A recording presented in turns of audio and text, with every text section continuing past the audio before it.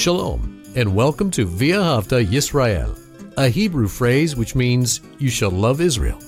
We hope you'll stay with us for the next 30 minutes as our teacher, Dr. Baruch, shares his expository teaching from the Bible. Dr. Baruch is the senior lecturer at the Zera Avraham Institute based in Israel. Although all courses are taught in Hebrew at the Institute, Dr. Baruch is pleased to share this weekly address in English. To find out more about our work in Israel, please visit us on the web at loveisrael.org. That's one word, loveisrael.org. Now, here's Baruch with today's lesson. Our Messiah, our Lord and Savior, Jesus of Nazareth. I have a question. Did he die because he was crucified? Now we know he was crucified and we know that he died on the cross. But was crucifixion the cause of death? And we're going to see in an undeniable way it was not. There was another reason that he died while being crucified. And in order to learn the answer why he died, take out your Bible and look with me to the book of Matthew and chapter 27. The book of Matthew and chapter 27. Now, we've been studying for a few weeks about Yeshua on the cross. We have said that this giving of his life, laying down it sacrificially on Passover Day, has great significance. It was for this reason, for him to die on Passover, to be our Passover sacrifice. This is the reason that God the Father sent his only begotten Son into the world. And we saw that while he was on the cross, there were those who were mocking him, saying things to taunt him. Also, there were those who were saying things in order to get him to come down from the cross. They were instruments of Satan. Satan understood the significance of what was going on. And he hated Messiah. He loves to see the Son of God suffer. But then he also knew that this desire for enjoyment, seeing others in pain, and that's what Satan wants. He rejoices in the misery, the suffering, the pain of others. He's addicted to it. And we saw in this scripture that it was he who came into Judas of Iscariot in order that Judas would seek financial payment in order to betray him. We see that the Jewish leadership, not the Jewish people in general, but the leaders, they conspired with the Romans in order to carry out their plan to remove Yeshua from their life, their situation, from having any influence. But God used their disobedience. He did not cause it. He was not part of it, but he used their sinfulness in order to accomplish the greatest act of love. Messiah upon the cross, dying for you and me.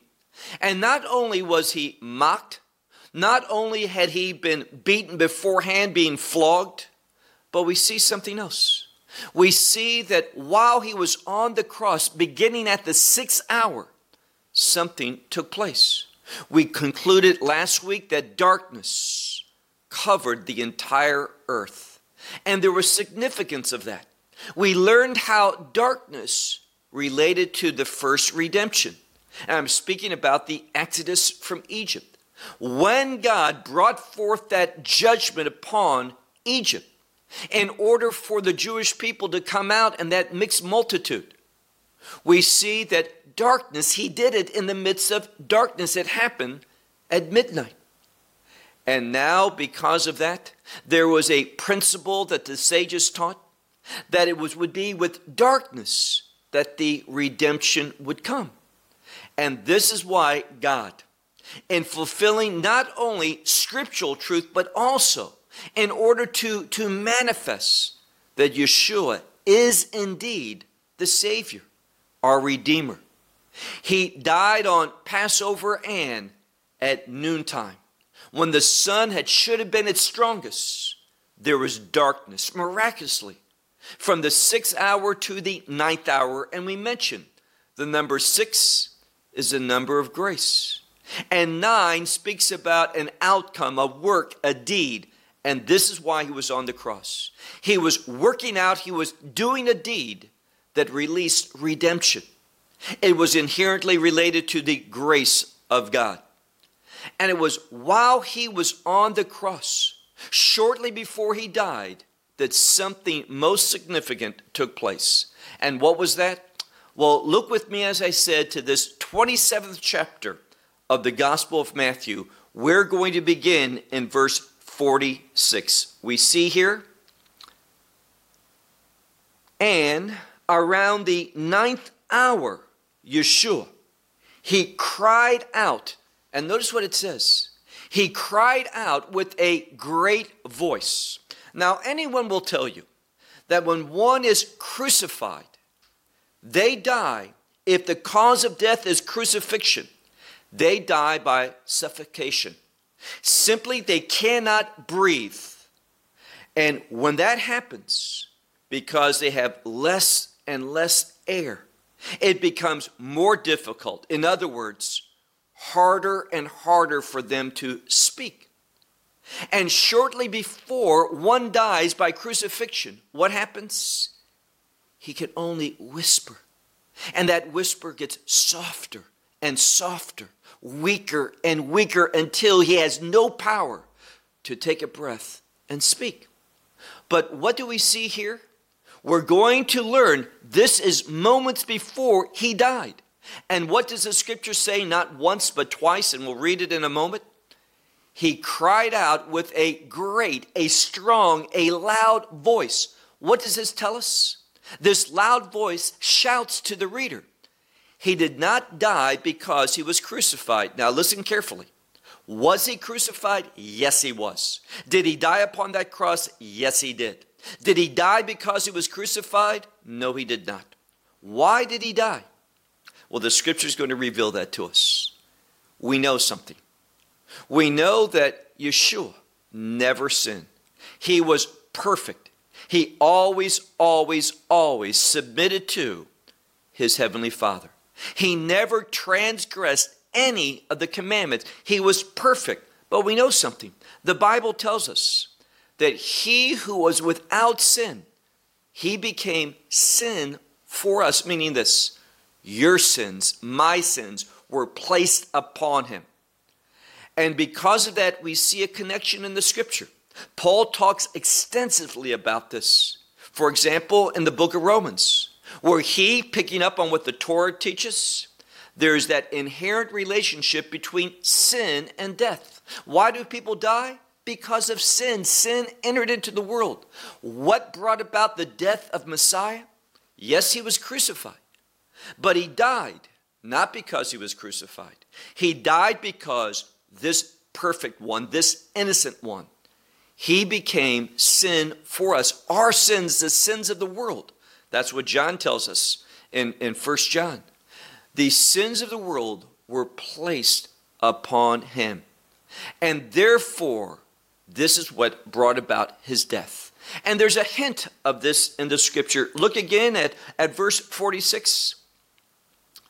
And around the 9th hour, Yeshua, he cried out with a loud, a great voice, saying, Eli, Eli, lama sabachthani. Now this is Aramaic, which means, Eli, Eli, my God, lama. Lama is a word which means why. And this next word, why have you forsaken me? Now, why would God the Father forsake this faithful one, this only begotten Son of God? The reason is simple. This broken relationship. When Messiah says, why, my Father, have you forsaken me? It was because God is not going to have anything to do with sin.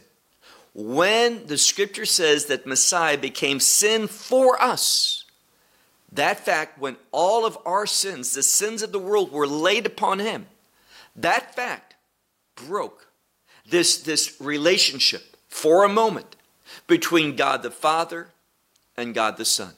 This perfect intimacy between them. When he became sin for us, it was broken. And this is why the scripture is so important. Where again it says, and the scripture tells us in the middle of verse 46, that this Aramaic saying, Eli, Eli, lama sabachthani, it means, my God, in order of what? What reason have you forsaken me? So he cries this out with a loud voice. Remember that. That shows that he was not near death because he was suffocating.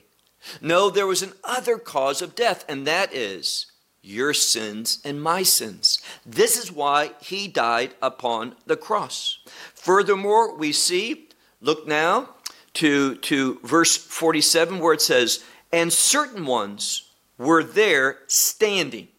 So they were there, they had been there for a while, and they were going to continue to stand there, and they were witnessing all of this. And it says, having heard what he had said, they spoke that Elias, that is, Eliyahu or Elijah.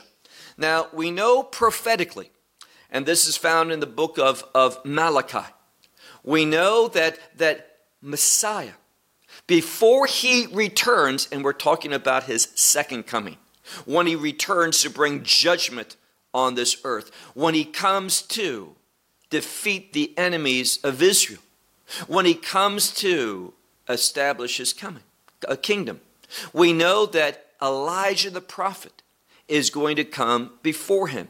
We see a paradigm of that, a partial fulfillment with John the Baptist, that he came, the scripture tells us, in the spirit of Elijah. But Elijah the prophet, and this is what they read in the prophets in Malachi, and so they were saying, this one calls, this one is Yeshua.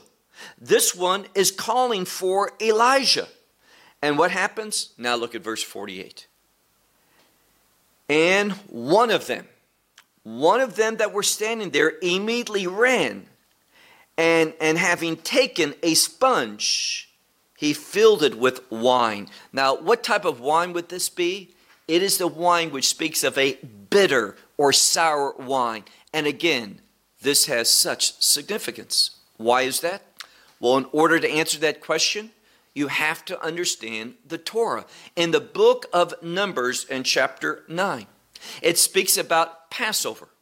And there it tells us it's actually speaking about the second observance of Passover. We won't go into the details of that now.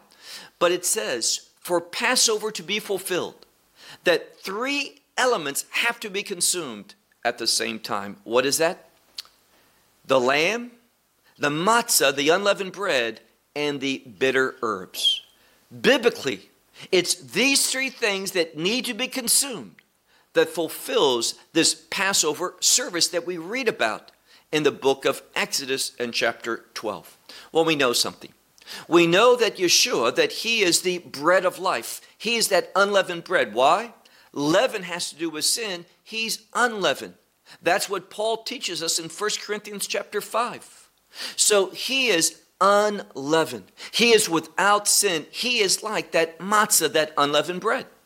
And then secondly, we know that he is the Lamb of God. He is our Passover sacrifice. So we have the lamb, we have the unleavened bread, but we're missing something. And that is a biblical requirement to also partake of the bitter herbs. And therefore, what happens? Well, he is there, he cries out, and what happens? One of them. Now, more than likely, this would be one, perhaps, of the soldiers who were witnessing this. There's going to be an emphasis on them in a moment, but nevertheless, one of them, having taken a sponge, he filled it with this bitter wine. And it says that he placed it around a reed. Now, this would be a reed we know in other places of hyssop, also tied to Passover. So he wrapped around this reed and he extended it up to Yeshua in order to, look at the end of verse 48, in order to give him drink. Verse 49. But the others were saying, those others who were remaining there, they were saying, leave it alone. Meaning, don't get involved. Leave it alone. And we will see if Elijah should come and that he will save him. So they wanted to witness. They knew the scripture and they wanted to know, is Elijah coming? Well, here's the problem. Elijah will come. And this has to do with Messiah's second coming when he's going to establish the kingdom. Elijah, that name means my God is the Lord. And therefore, Elijah's coming back. And we see that there's going to be repentance. He's going to bring about repentance to prepare the people in order that they, that remnant of Israel, that they receive Yeshua. But this is not the purpose that he came the first time. This is not the kingdom coming. This is in order to fulfill what's required for that gospel to be proclaimed. So they were saying, leave it alone. Let us see if Elijah comes and saves him. Now verse 50. But Yeshua again. Now this word again takes that passage that we're looking at, verse 50, and it turns it into something that is emphatic, something that's emphasized. And what's going to be emphasized? What we already have discovered, what has already been told to us, it's going to be said again. And now we have the word again to help us to realize this is important. And we have the repetition to tell us that this is important. And what's so important? Again, look at verse 50. But Yeshua again cried out. How? In that great voice. And what did he do? He gave up his spirit. That is an idiom for dying. Now, the scripture is putting two things together. Yeshua crying out in a loud voice and his death. This tells us plainly that he did not die because he was crucified. Was he crucified? Obviously he was crucified. Did he die upon the cross? We're looking at it right now. Yes, he died upon the cross. Did crucifixion contribute to it? Obviously. But he died, what the scripture is telling us, with this loud voice. He did not suffocate. How did he die? He died because of your sin and mine. The fact that he yelled out tells us that the crucifixion was not the cause of death. Again, verse 50. And Yeshua again cried out with a great voice, and he gave up the spirit. Verse 51. And behold, now we're going to see that as a result of Yeshua's death on the cross, we're going to see that death brought about some results. There's going to be an emphasis in the text, grammatically speaking, on the passive. Why is that important? The passive voice speaks of something causing an outcome, a result. And therefore, we're going to see some important outcomes, results, because of the death of Messiah. And notice what the first one is. Verse 51, it says, and behold. What does that mean? The word behold means pay attention. This is something important. And behold, the parochet. Now, the parochet is the veil that separated the holy place from the most holy place. That is, the holy place from the Holy of Holies. And this veil, no one could pass the veil, only the high priest once a year on Yom Kippur. But we see here something most significant. And behold, the veil of the sanctuary. If your Bible says temple, it would be the word Heron, which is the general word for temple. It's not the word Heron. It is the word Neos, in this form, Neon, which speaks about the sanctuary, the Holy of Holies. So here we have it saying, and the veil of the sanctuary, it was torn. Here's the passive. It was caused to be torn into two. Now, if you know anything and you've studied the book of Exodus, this parochet was thick. It was comprised of several different materials. And it would be hard in order to tear it. But who tore it? Wasn't man. but rather it was God. How do we know that? Pay attention. It says here that this parochet of the Ne'u, the sanctuary of the sanctuary, was torn into two from top until bottom. Now, this is vital.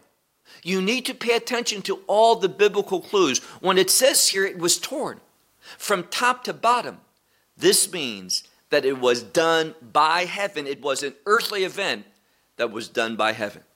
So we read, it was torn in two from top unto bottom. And also, what else happened? The land shook. Now, this is a word for an earthquake. And whenever there's an earthquake in the Bible, it says this event has worldwide implications. Whenever there's an earthquake, it says this event matters to everyone. It has implications for all of humanity, all the world. And this is true concerning his death. So there was an earthquake, and secondly, and the rocks were also split. And not just that, look at verse 52. What's another outcome of Messiah being crucified? Only because of the crucifixion can there be a resurrection unto life. Now, without the crucifixion, people can rise to, as Daniel says in Daniel chapter 12 and verse 1, to everlasting shame and contempt in order to receive that eternal punishment. But the resurrection unto life is only because of the cross. That's why it's important to believe in it, accept it. It says in verse 52, and the tombs were open, and many bodies of the saints who had fallen asleep, and we need to get something right. This is a Hebrew idiom. When it speaks about death in the Bible, it oftentimes says falling asleep. This is not referring to soul sleep. Soul sleep is a false doctrine. When someone dies, for example, if you look at Abraham's bosom, people were awake. If you were in Gehinnom, Hades, hell, the other part of Sheol, people like the rich man, they were conscious. Nowhere in the Bible does it speak about a soul sleeping. A soul is either, if it's dead, that person's died, that soul is either with God or in torment. But there's a consciousness to that soul. It's not speaking about soul sleep. The reason why it says those who have fallen asleep, it's to tell us that there's going to be a resurrection. As Daniel says, a resurrection unto life or a resurrection unto eternal death and shame and contempt. So as an outcome of the cross, the fact that he paid that price, there can be a resurrection. And this is testified by many of the saints having risen up. And it says here, they came out, look at verse 53, they came out of the tombs with his resurrection. So it was the death of Messiah upon that cross that gave them life. But they did not come out of the tombs until when? After his resurrection. Why? Paul tells us that Messiah has to have preeminence in all things. He is the firstborn of the dead. So it wasn't until after that first day of the week that Messiah rose and came out of the tomb that these also came out of the tomb. So once more, and coming out of the tombs with his resurrection, they entered into where? The holy city, Jerusalem. They entered into the holy city and they manifested themselves to many ones. Verse 54. And the centurion. Now, this is also going to be very important. The centurion is a high Roman officer. He is over at least 100 people, up to 999. So he had great responsibility. What would be a centurion there at the crucifixion, at the cross? Very simple. More than likely, he was the official who was supervising, who was responsible for crucifixion, carrying it out. Now, he had other people who would do it, but he was there. It was his responsibility. And what does it say about him? Again, verse 54. But the centurion and the ones who were with him, watching, this means guarding Yeshua, seeing the sign and all the things that had taken place. What happens? It says, they feared, the centurion and those who were with him, they feared exceedingly. This word means greatly, abundantly. Now, they would have witnessed many crucifixions, but what they had seen, someone crying out with a great voice immediately before he died. They knew with all these other things that had happened, the effects that the cross brought about, his crucifixion, his death.